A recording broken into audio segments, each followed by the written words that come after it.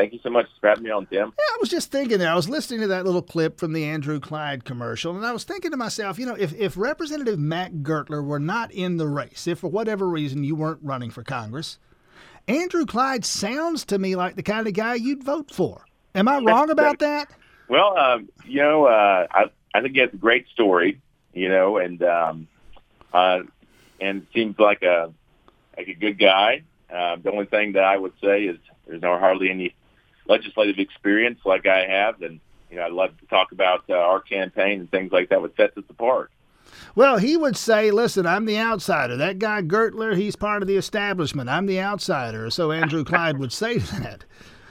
Right. Yeah, I'm the farthest thing from, I guess, an insider, you'd say. I'm just a home builder up here in Rabun County. And if anybody's followed my record on the state level, you'd see that the establishment, hates me. I'm probably the most hated man by the establishment in Georgia for the last 4 years.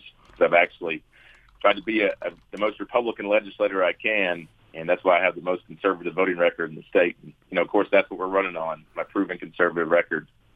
I've never voted for tax increases. I've always opposed our bloated and corrupted budgets on the state level, but the only Republican actually to vote against those for 4 years straight and speak against them because they add debt, have hundreds of millions of dollars of subsidies to Georgians. And that was my own party's budget. So I've taken the hard stands over and over again and trying to represent the people and stand on principle. So that's what sets our campaign apart, that experience of actually having the record and proven record, because as we know, everybody says a lot of good things on the campaign trail, and then when they get to D.C. or they get down to the state capitals, they change, and the system kind of eats them up. And they say you have to compromise, and if you don't compromise, you're not going to get things done. And then when you compromise, your integrity level goes down and down and down, and so you become a part of the swamp. And this happens over and over and over again, and that's what sets us apart. So I have a proven record of not compromising our core values and principles, and that's what we need, more leadership like that in D.C. Let's look at one of those issues, one of those pieces of legislation. State Rep and congressional candidate Matt Gertler with us this morning. Again, 1 week away from runoff election day, the early voting continuing through Friday in Georgia's 9th Congressional District. The only House member earlier this year, back in March, before everything shut down, you voted against a measure to regulate pharmacy benefits managers, those the people who negotiate the drug prices between the health insurance providers and the pharmacies. That measure passed with only one dissenting vote. You were the one dissenting vote. What was the rationale for that? If I remember correctly on this one, we voted on probably 1,200 pieces of legislation in my 4 years. We actually vote more in the 3 months than Congress does in the entire year. So if I remember correctly on this bill, it had something to do with interference in the free market. I think what you're talking about is we're trying to hold the pharmaceutical companies and things like that from in the hospitals from having these price control signals and things like that. And what we figured, I think, was about having the government tell these private companies what they can and cannot do. We would like the government to be completely out of our healthcare system altogether. And the only way to actually have better competition is having more free markets. And that's what is needed to actually get back to a limited government. So those are the type of hard stands I've taken. I've taken those on the budgets, on many bills I stood alone. But our founding fathers said, John Adams said, stand on principle, even if you stand alone. And having that hard stance like that, if you look back at with the emergency powers back in, it was March when we had the emergency powers come up. I stood alone on that one, too. I was just about to bring that up. 142-1 was that vote. Matt Gertler was the one declaring a state public health emergency because of the coronavirus pandemic in Georgia. Everybody else votes yes, you vote no. Why? Yeah, this is what I'm talking about, the culture of the Capitol. When we had a special session come in, this is my second special session, we had 2 pieces of legislation on our desks. And one was an unlimited power to the executive, and one was a 30-day renewal with a check from the legislative branch, us in the House, which is very reasonable and responsible. And that morning, every Democrat I talked to and every Republican I talked to said that they were not going to vote for the unlimited power. That's civics 101. That's checks and balances. No matter who the governor is, who the executive is running the executive, we need to have checks on the executive. That's just civics 101, checks and balances. Yet 3 hours later, every single person voted for it, because they were afraid, I believe, many of them were afraid that they were going to be attacked on this.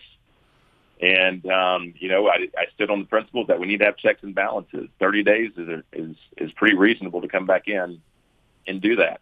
And I was kind of astounded after my 4 years of service down there that not a single person stood with me on that simple measure to have checks and balances. 30 days is very reasonable. And when it came down to the vote, though, I stood alone on the House and the Senate. No one in the Senate either actually voted against it.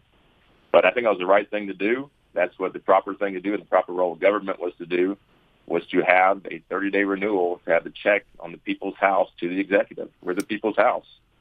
So that's what we're talking about. There's a system, the culture of the Capitol, at the state capitals, up in D.C., the swamp, as our president calls it, is alive and well. And we need bold leaders to stand on principle, people like Jim Jordan or Andy Biggs or Senator Rand Paul, who has endorsed our campaign, or Congressman Thomas Massey, who has endorsed our campaign. Those are some of the most conservative members in the United States in our Congress.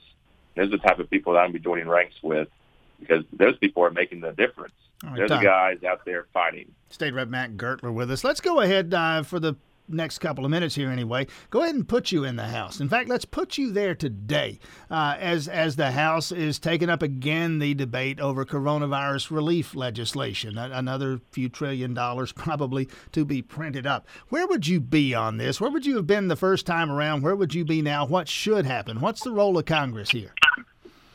I do not think that it is going to be responsible to keep printing money out of thin air and to adding more debt to American citizens. The founding fathers said the greatest threat to our national security is public debt. And we have a debt and spending problem, and we have over $26 trillion. I would have voted against those first stimulus bills. I would have voted against the next one. Over 75% of the bill had nothing to do with the coronavirus. And it's going to, keep kicking the can down the road. It's not going to help, my daughter or her children. And it's just unsustainable. Our country is going to become insolvent if we do not have people up there actually focusing on the real issues, like our public debt, like bringing our troops home. I'm the only candidate here that believes in America first foreign policy, like our president, and actually stopping the nation building the endless wars. We have got to get our debt under control. We've got to figure out where our spending's happening. And this happens from the Democrats, but also the Rhino Republicans. Of course, we've got to face the Democrats.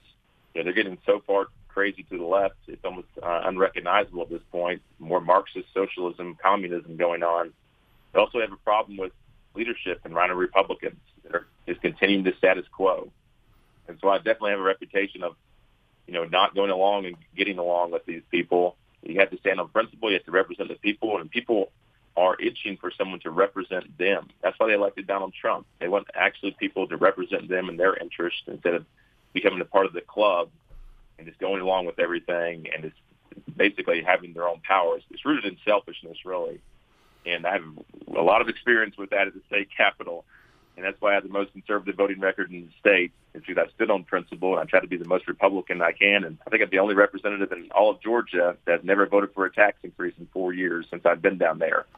And that's the kind of stance you have to take. That's the leadership I'm going to take to D.C. if I'm elected. I hope that I can earn everybody's support on August 11th. Again, that is 1 week from today, the runoff in Georgia 9, the race to replace Hall County Republican and U.S. Senate candidate Doug Collins. State Rep Matt Gertler, best of luck next Tuesday, the early voting that continues through Friday. Best of luck out there. Thanks for your time this morning. Absolutely. Thank you so much, Tim, for having me on.